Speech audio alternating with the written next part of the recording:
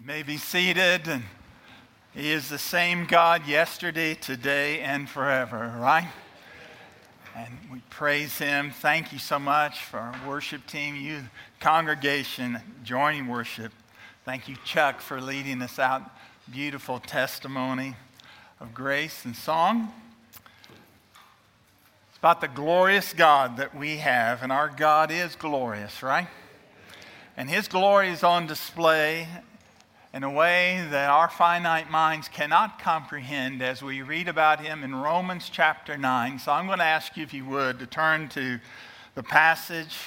Tony, our dear elder, read to us the first 5 verses this morning. We're going to look at the rest of this morning. And if you're our guest, whether here or online, we're making a journey through this wonderful, wonderful letter, Paul's epistle to the believers in Rome. Now, if you do even just a cursory reading through the letter to the Romans, through this book of Romans, you know that there is a change of focus when you come to this portion of the epistle. In chapter 8, you have what I have called, many have called, like the Mount Everest. The Mount Everest of God's loving grace. Mount Everest, the highest point on the globe, 29,002 feet. Mount Everest. And chapter 8 is like the heights of God's love. And then Paul begins in our Bibles with a brand new thought. Chapter 9, it's like not a mountain, but like the depths of an ocean. You know, I'm amazed to know something. Mount Everest is the highest place on the planet, 29,002 feet. But you know, you could take Mount Everest and put on top of Mount Everest, Mount LeConte. And there are places so deep in the Pacific Ocean, you would not even break the surface. Think of that. There are depths in the ocean of over 35,000 feet. Well, to me, Romans chapter 9 is like the depths of that ocean of God's truth. And as we enter into this chapter, we're in some deep water here. And I will gladly tell you, I'm way over my head. And I will be preaching to you this morning things I don't understand. And you may be saying, well, Sam, what's new about that? You've been doing that for years. This is deep water because it is all about our sovereign God. Our sovereign God. Now, chapter 8, you'll notice, ends with an exclamation of joyous praise. That there is nothing in all creation that can separate us from the love of God, which is in Christ Jesus our Lord. But then chapter 9, the very next sentence, the Apostle Paul begins with a sigh of a burdened heart. A burdened heart for his people that he loves. He is so overwhelmed and amazed at God's love for him, such a sinner.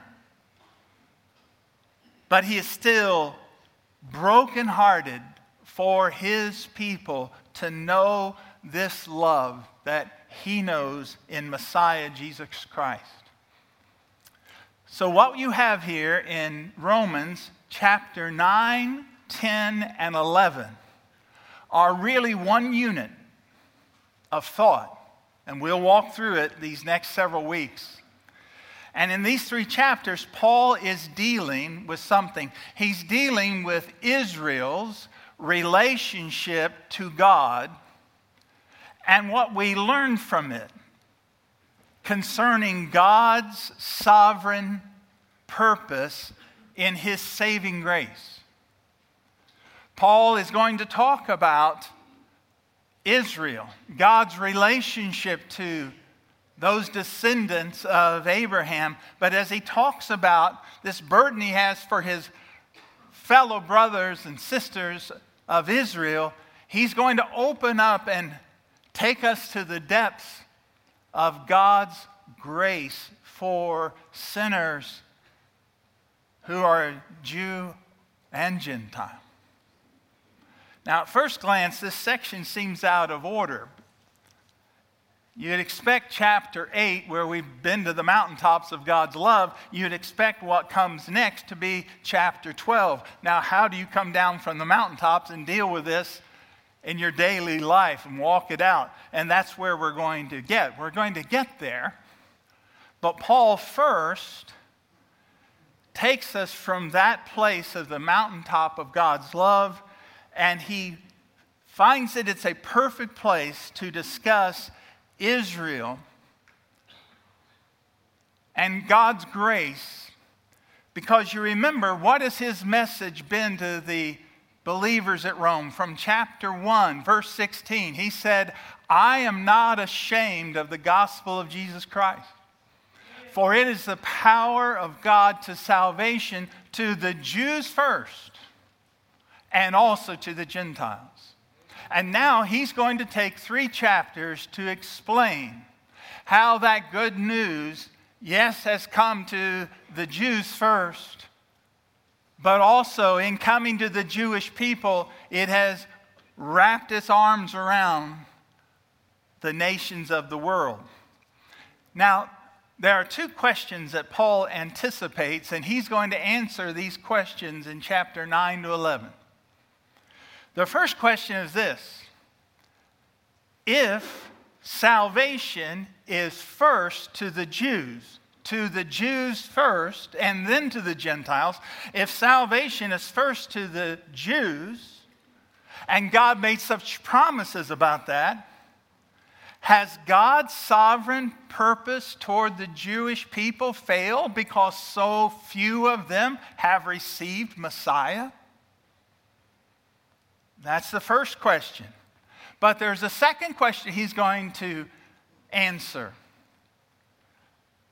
Since so few of the Jewish people have believed in Messiah and God made these promises to them as a people, here's the deeper question: can God be trusted?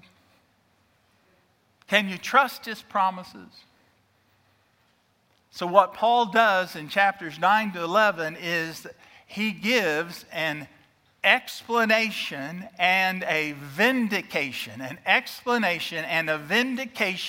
of God's sovereign, gracious salvation.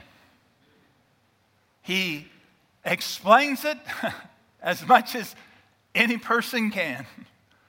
And then he vindicates this sovereign, gracious love of the Lord for sinners. And so this morning, we're going to talk about our sovereign God. And he begins by sharing his own broken heart. Listen to it again, verse 1 through 3.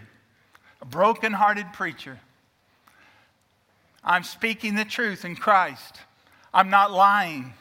My conscience bears me witness in the Holy Spirit that I have great sorrow and unceasing anguish in my heart. For I could wish that I myself were accursed and cut off from Christ for the sake of my brothers, my kinsmen, according to the flesh. You see, Paul, for years, has been considered a traitor to his people, a traitor to the Jewish people. But here he shares his heart. He's not a traitor. He is brokenhearted for them. And he uses exaggeration, or you could call it hyperbole. He says, I am so anguished over them, I could wish myself accursed from Christ if they might be saved. What's so sad His broken heart is over a people who've been so heavenly blessed. They have been so heavenly blessed, but they are blind to Jesus, the Messiah. Amen. Look how blessed they've been, how blessed His people, the Jewish people, have been. Verse 4, they are Israelites. To them belong the adoption, the glory, the covenants, the giving of the law, the worship, and the promises. To them belong the patriarchs. And from their race, according to the flesh, is the Christ, who is God over all, blessed forever. Amen. He makes his point about how blessed Israel has been. He mentions 9 specific national blessings that have been given to the Jewish people. 9 specific blessings. They are Israelites. That is, they are descendants from Jacob, the patriarch. To them is the adoption. They have been adopted as God's people, national Israel, adopted as from among the nations. He says, God chose them. They experienced the glory. What's that refer to? It refers to the Shekinah, the glory presence of the Lord, the cloud of glory. God dwelt in a visible presence with them. They experienced the covenants. God had entered into covenant with these people. He had entered into a covenant with Abraham that through his seed all the nations would be blessed. He entered into a covenant with them as a nation at Mount Sinai as he gave them his commandments. And then through King David, he entered into a promise, a unilateral promise that he will keep, that there will be a king to sit on the throne of David forever and ever. And yet, they don't believe. There's the giving of the law. They are the custodians of the Word of God. They have the temple service, all of the ceremony that pictures God's holiness and His gracious salvation. They've received all the promises, hundreds and hundreds of promises in the Old Testament that have promised them especially of a coming Messiah and His eternal kingdom.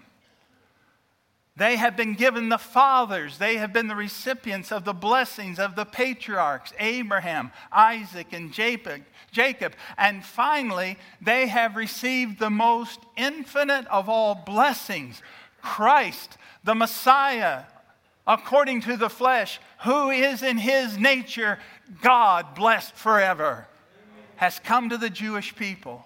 And yet, the vast majority of them, Paul says, do not believe. What privileges Israel has enjoyed, how blessed, but how blind. My dear friend, let me pause here for a moment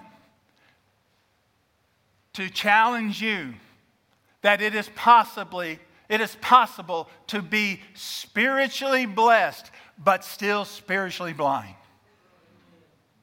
How many people blessed with a church, blessed with teachers, blessed with a copy of the Word of God, blessed with friends who pray for you, sustain you, blessed with fellowship, and yet personally do not know God in Christ? You can be spiritually blessed and yet spiritually blind to the knowledge of Jesus Christ as Lord and Savior. My friend, I beg you, don't be numbered in that. Many will stand before Jesus one day who have been spiritually blessed, and He will say, "Depart from me, you worker of iniquity. I never knew you." Many. God forbid that any here, any watching, should be in that number. Make sure you're not just spiritually blessed with the things around the kingdom, but you know the King. Amen. Now, the people of Israel are the objects of God's sovereignty. So that begs a question, and this is the question. If the Jewish people are the objects of God's sovereign love, why are they not believing the gospel? That's the question. Paul anticipates the question. Here's his answer. Verse 6. Look at verse 6. It is not as though the word of God has failed. For not all who are descended from Israel, that is, descended from Jacob, belong to Israel. What's Paul saying? All who are descended from Jacob physically are not descended from Jacob and the patriarchs spiritually. They don't have the same faith. And now, he gives an explanation and illustrations to prove this point. The promises of God, he says, these promises were not made to all Israel, but they are made to the spiritual descendants of Abraham, Isaac, and Jacob who share their faith. You see, all the promises of God are fulfilled in Christ. And if you don't have Christ, you don't experience the fulfillment of the promises of God. And so there are people, Paul says, he's answering the question. That, yes, they are physically descended from Abraham, Isaac, and Jacob, but they have not believed in the Lord, and they are not children of the promise. He says, not all are true spiritual Israel. There is a spiritual remnant within the nation of Israel. This is what Paul is saying. There is a remnant of people who are believers in the promised Messiah, to whom Abraham, Isaac, and Jacob, and David, and all the prophets looked with hope. Well, that leads to a deeper question. Why? Why are some Jewish people believers and some not? And Paul answers, not because some of them are morally better than others. The reason that ultimate reason that some are believers and others are not is because they have not trusted in God's Messiah. They've not been included in the number of the ones with faith in Messiah. They have to come to faith in Jesus as Messiah. And that happens by the sovereign grace of God. How are all people saved? By grace. Unmerited, undeserved favor. And this is what Paul is saying. Now, to prove this, that there is a spiritual Israel who are loved by God and have come to God through Christ, he gives some object lessons. And I want you to see these object lessons. He mentions some object lessons. He's going back and proving his point by examples in the Old Testament. First object lesson is Isaac. Look at verses 7 and 9. He says, not all are children of Abraham because they are his offspring, but through Isaac your offspring will be named. This means that is not the children of the flesh who are the children of God, but the children of the promise who are counted as offspring. What's he saying here? There, Abraham had a son, Ishmael. But the promise was not through Ishmael. The promised one was Isaac. Isaac was the promised one because this is the one that God had promised to Abraham and Sarah in their old age. Not Ishmael, but Isaac. God made the choice. Look at Jacob. Here's another example Paul uses here, Jacob. Jacob's brother was whom? Esau. They were twins. They were the sons of Isaac and Rebekah. And before they were born, God said, the younger will serve the elder. God's choice was Jacob to receive the blessing, and he would become the father of the 12 tribes. The choice was completely from the Lord before even the children were born. Look at verses 10 and following.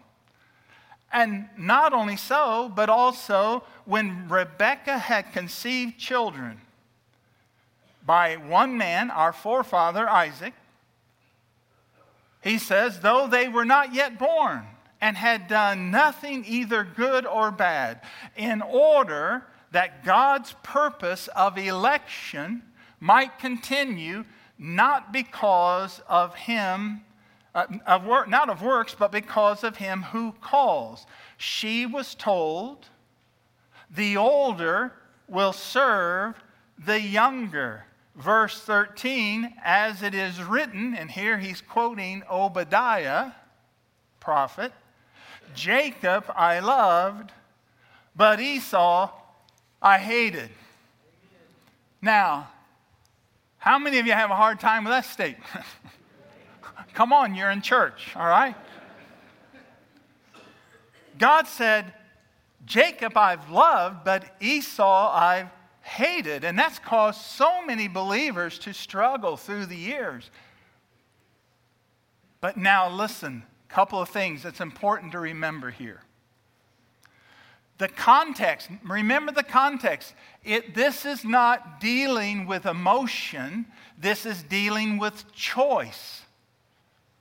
The message is not that God emotionally hated Esau, but that God sovereignly chose Jacob. In Hebrew, to not choose is the same as to hate. You didn't choose, but there's no other word. It's just, I loved one and I hated the other. But now listen, Jesus used the same kind of expression. What did Jesus say in Luke chapter 14, verses 25 to 26? Jesus said this, unless a man, what? Hates his father and mother. He goes on, he cannot be my disciple. What in the world? Jesus is saying you have to hate your mother, your father, your family in order to be his disciple? What's the Lord saying? He's not saying that to be his disciple, you have to emotionally hate your mother and your father. What he is saying is, you must choose Christ above all. You must honor Christ above all. That is what the Lord is talking about. And so this is the meaning here. It's not that God hated Esau. Why? We know God blessed Esau and made of him a great nation. It wasn't that he hated Esau. He blessed him, but he did not choose him. He chose Jacob. And my friend, listen, let me tell you this. It's a true marvel that God chose Jacob over Esau, because Esau was a rough character. Jacob's a scoundrel. He's awful. You can't trust him with a hot stove. But God chose him for the promise to come through him. You see, God's choice was sovereignly His, not based on works, but based on His will and purpose. Amen. It was His will and purpose to choose Jacob and not choose Esau. My friend, I know we struggle here a little bit, but we need to stop and think about it. It shouldn't bother us that God didn't choose Esau and He chose Jacob. What should really amaze us, any of us that are Christians, that He chose us. That should really astound you. It astounds me. Not that God would choose others, but He chose me. My friend, listen. What do we sing? It's amazing grace. I stand amazed in the presence of Jesus the Nazarene. And I wonder how He could love me, a sinner, condemned, unclean. What was it Paul said? This is a faithful saying. It's worthy of total acceptance. Christ Jesus came into this world to save sinners, of whom I am what? The chief of sinners. I want to tell you something. If you are not amazed that God saved you, you're probably not saved at all. And I mean that with every ounce of my being. If you haven't been stupefied by grace, jaw-dropping, amazed that God would save you, knowing what you know about yourself, let alone what God knows about you. If you don't feel that way, I don't know if you've ever really been saved. Jesus came to save sinners. And I want you to hear a word of hope this morning, my friend. If you feel yourself to be a sinner, you know you're a sinner, friend, you're not far from the kingdom of God. Jesus came for you. But those who stand and feel like they merit God's grace, they are further from the kingdom than anyone else. Spurgeon said this, a great preacher. He said, the Lord had to choose me before I was born. He would have never chosen me afterward.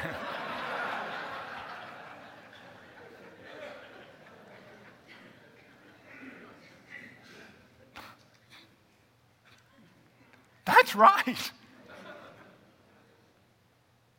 Now, Paul anticipated the reaction. He anticipated what some people were going to say about God's sovereign choice. Here's what they were going to say.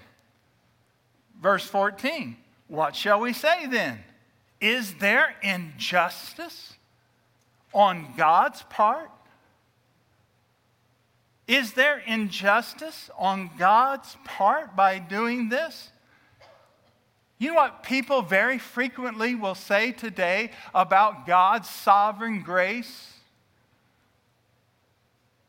Saving the sinners, that He has set His love upon them, not based on their works, but as a total free gift. There are people who will say, that's not fair. And that's what Paul's anticipating here. God's not just. That's not fair. My friend, listen, God is fair. God is righteous in all of His ways. God is good, and He does good. In Him is no darkness at all. God is righteous. Therefore, His choices must be righteous, whether we understand them or not. But something we must understand is when we deal with God and His sovereign salvation, now lock in on about what I'm about to say, and it'll help you. The opposite, when you're dealing with God and His gracious salvation, the opposite of fair is not unfairness. When you're dealing with God's salvation, the opposite of fair is not unfairness, it's grace. It's grace. What is fairness with God? Justice. If God is fair with you, you get exactly what you deserve. That's fairness. That's justice.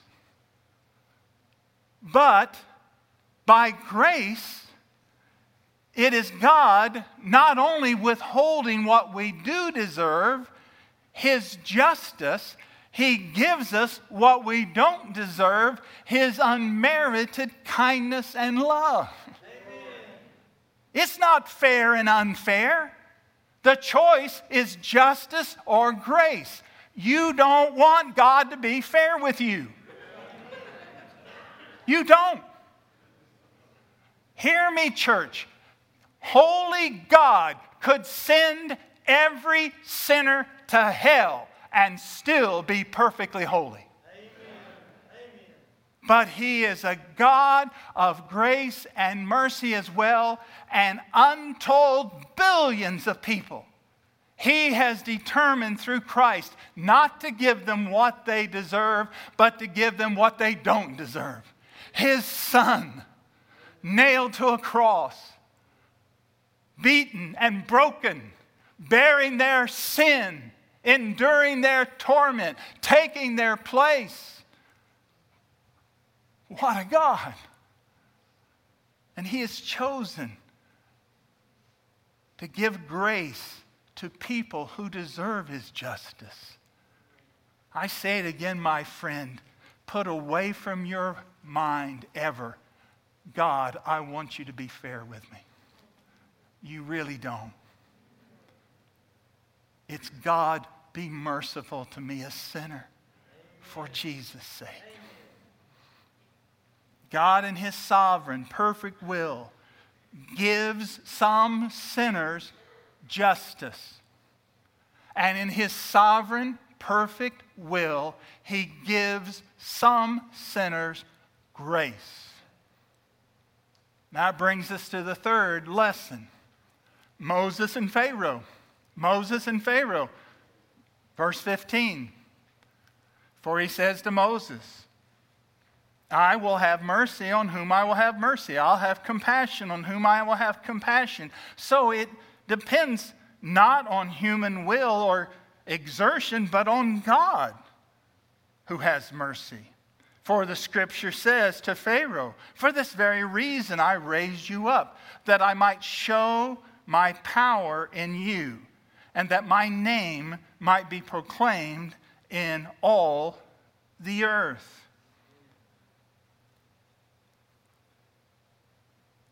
Now, this is a challenging passage as well. But now let's think about it.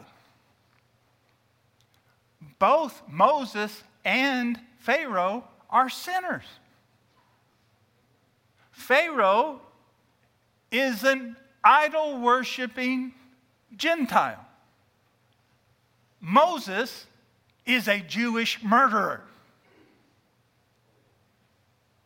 It's not Moses is better than Pharaoh. They are both sinners. Moses and Pharaoh were representative of their people. The Egyptians, who by and large were an ungodly people, idol worshipers, but the Jews who were equally ungodly. Moses and the Israelites, listen, Moses and the Israelites received God's grace.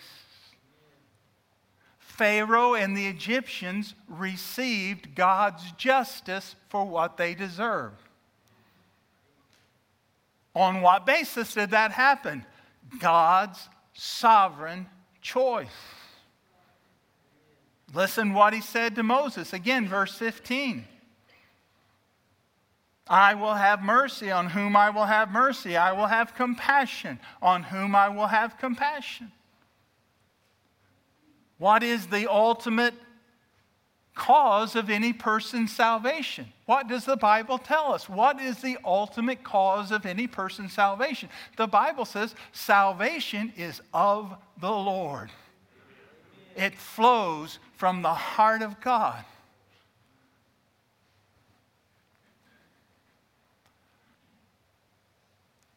Listen to his message to Pharaoh, the most powerful person on the earth.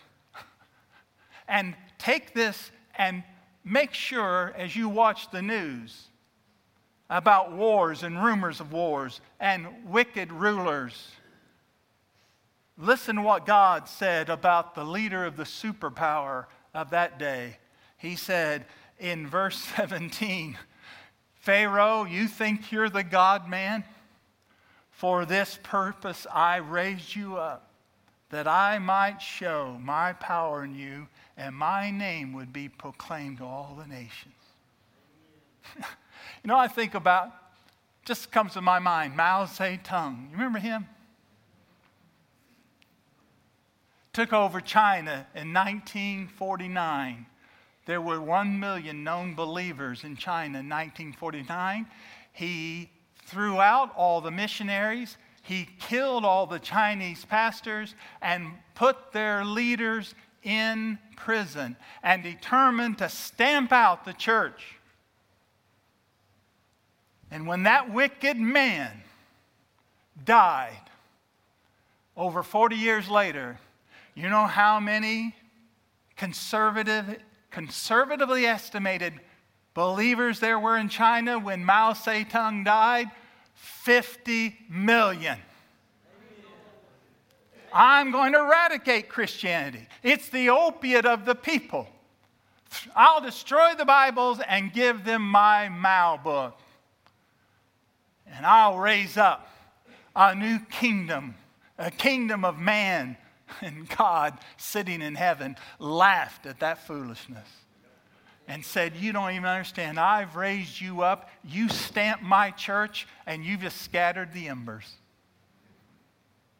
And when you die and go out into eternity, I'll have 50 million more that bow the name to Jesus. We serve a sovereign God. God's in charge. He's in charge. Now remember this. Pharaoh was not neutral. He rejected. What does it say? Pharaoh hardened his heart. And he hardened his heart. And he hardened his heart. And then you know what it says? God hardened his heart. You harden your heart. You harden your heart. You harden your heart. God says, all right. Have it your way. You see, in order to judge a person for their sins, God doesn't have to do anything. Sin brings its own reward. We judge ourselves. The worst thing that can happen to a person is for God to leave you alone.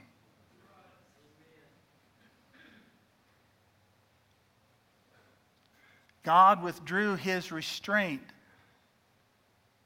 And he allowed Pharaoh to do what Pharaoh wanted to do.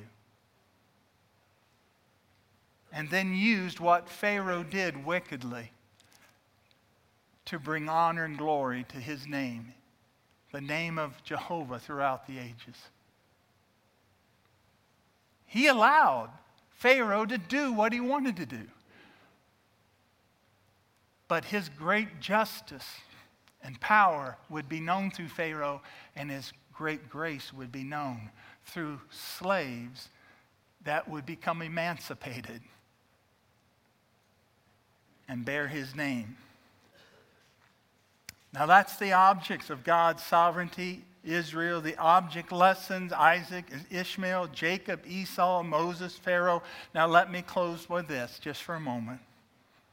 What are the objections? Objections to God's sovereignty. And how are they answered? Verse 19, here's the objection. Now, he says, you will say to me, well, why does he find fault? For who can resist his will? If God is omnipotent and we can't resist his will, how can he find fault with us? He answers that in two ways. An answer of his divine authority and an answer about human responsibility. Divine authority. Notice what he says, verses 20 and 21. How does he answer? Who are you, oh man? To answer back to God? Amen. Will what is molded say to its molder, why have you made me like this? Has the potter no right over the clay to make out of the same lump one vessel for honorable use and the other for dishonorable use? What is it? Paul says it's basically this. When you say God is unjust, who do you think you are? Amen. You know, the first great light will come into your mind when you understand this. There is a God, and he's not me. That's where it all begins. There's a God, and I'm not him. He gives a spiritual illustration. 4 times in the Old Testament, 4 times Israel is called clay. God is compared to a potter. Now, 2 things to remember here. The clay is not neutral. All sinners, these are sinners. We're all not just sinners. We're not neutral. We're active sinners, resisting God's will until he makes Christ known to us. We deserve only wrath. We understand that, or we should. But for the purpose of God's sovereignty, to display himself, the greatest glory, he displays his great justice and he displays his great mercy. His justice in giving people what they deserve, and his mercy in giving grace to those who don't deserve it. Verse 22. What if God, desiring to show his wrath and to make known his power, has endured with much patience vessels of wrath prepared for destruction, in order to make known the riches of his glory for vessels of mercy, which he has prepared beforehand for glory. Now let me stop here just for a moment. I'm going to bring this to a close.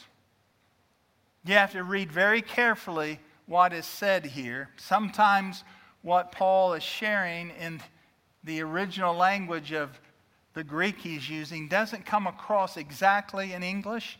This is one of these times we need to make sure we see this. God does not make people sinful. He does not predetermine people's sin. Verse 23 here, notice verse 23.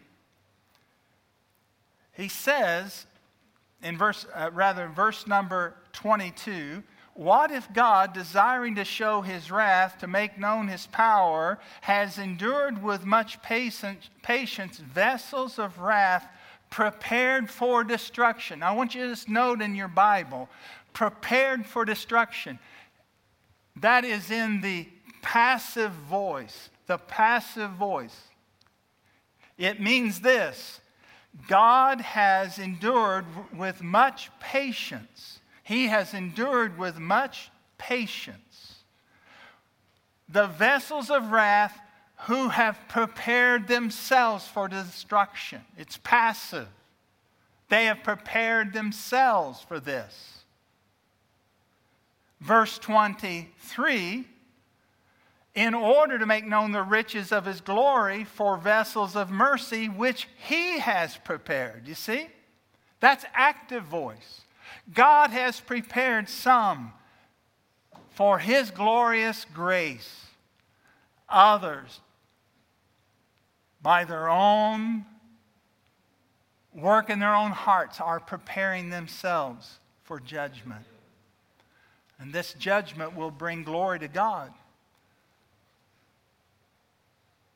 God's justice will be glorified, or God's grace will be glorified. Now, the application here is this.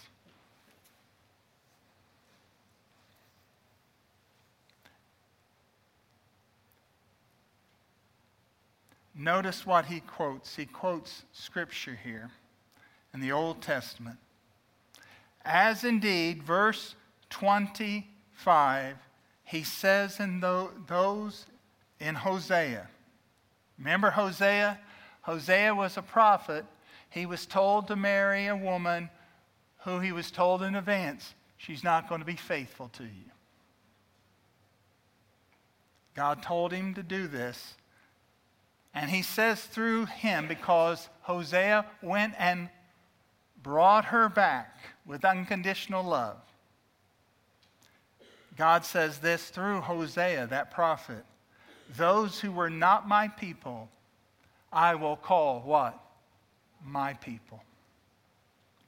And her who was not beloved, I will call loved. In the very place where it was said to them, you are not my people, they will be called the children of the living God. Amen. People not his people will be made his people.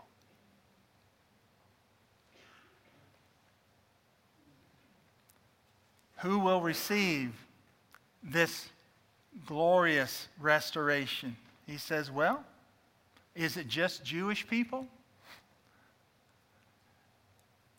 Verse 27, and Isaiah, he quoted Hosea. Isaiah cries out concerning Israel, though the number of the sons of Israel be as the sand of the sea, only a remnant will be saved.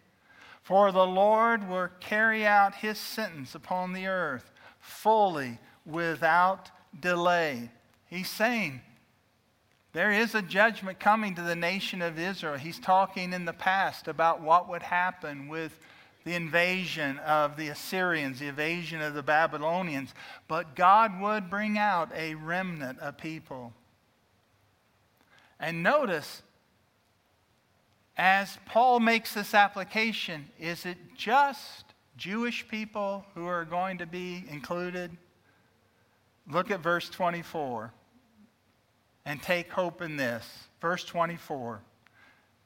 In order that he might make known the glories of his riches, of his glory for vessels of mercy, whom he has prepared for glory, even us, whom he has called, not from the Jews only, but also from the Gentiles.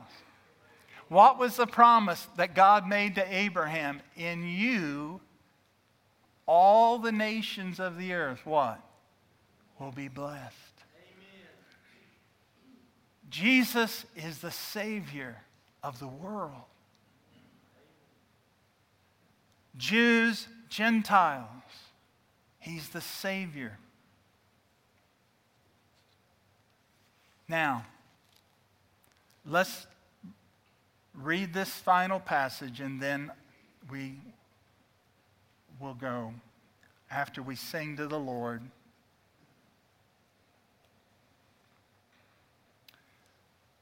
Here's the human responsibility. My friends, never forget, in the Bible, you have these two truths. There's God's sovereignty and human responsibility. Both. Verse 30, what shall we say then? The Gentiles who did not pursue righteousness have attained it. That is a righteousness that is by what? Faith. How does the righteousness come to a person, Jew or Gentile? By faith. But there are those, verse 31, he speaks to Israel of that day, who pursued a law that would lead them to righteousness, but they didn't succeed in reaching that law. They couldn't keep the law. They were trying to earn their righteousness, so they didn't attain to righteousness.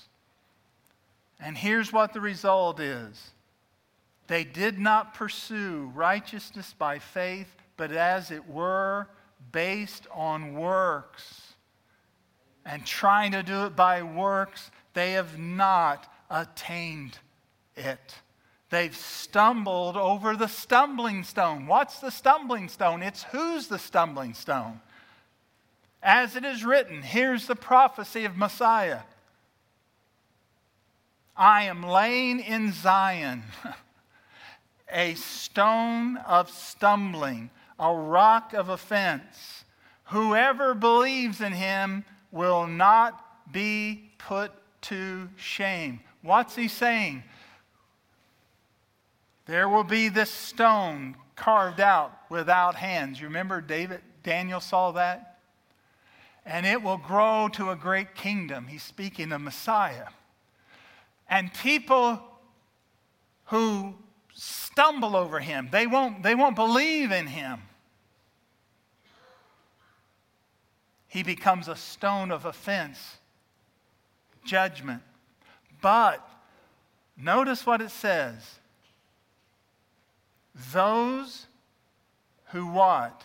Whoever believes in him will not be put to shame. You see, friend, it always comes down to this.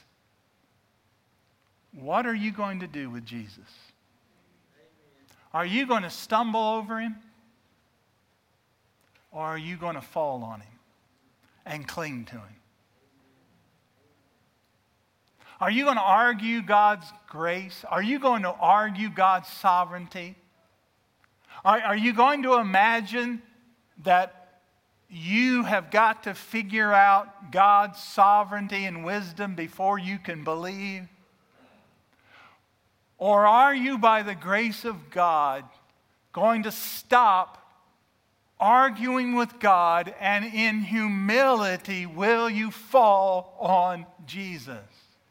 And whoever believes in him, falls on him, will never be put to shame.